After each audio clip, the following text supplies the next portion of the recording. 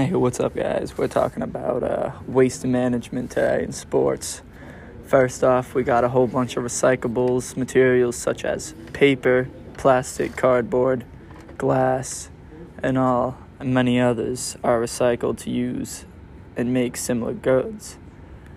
On average, only 20 to 40% of waste from sport revenues is recyclable.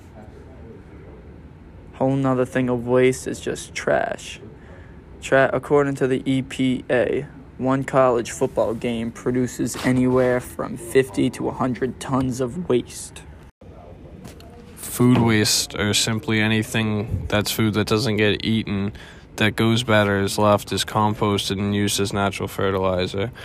EPA's 2018 food waste report estimated that sport venues use more than 38,000 tons of food per year.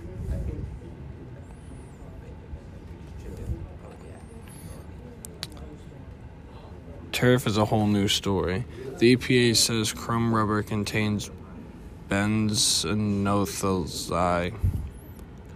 which exerts acute toxicity and is respiratory irritant and a dermal sensor.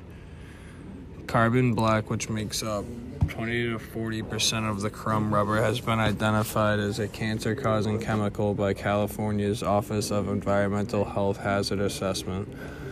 The tire crumb rubber used in these ground rubber applications consumed 1,020,000 tons of scrap tire in 2015, or about 26% of the volume of scrap tires generated.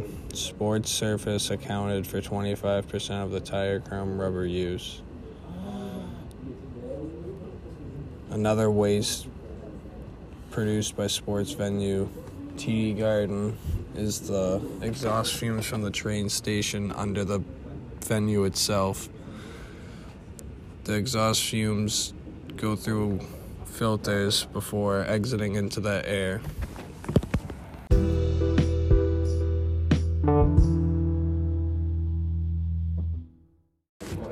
Thanks for watching this week's episode of the EcoCast.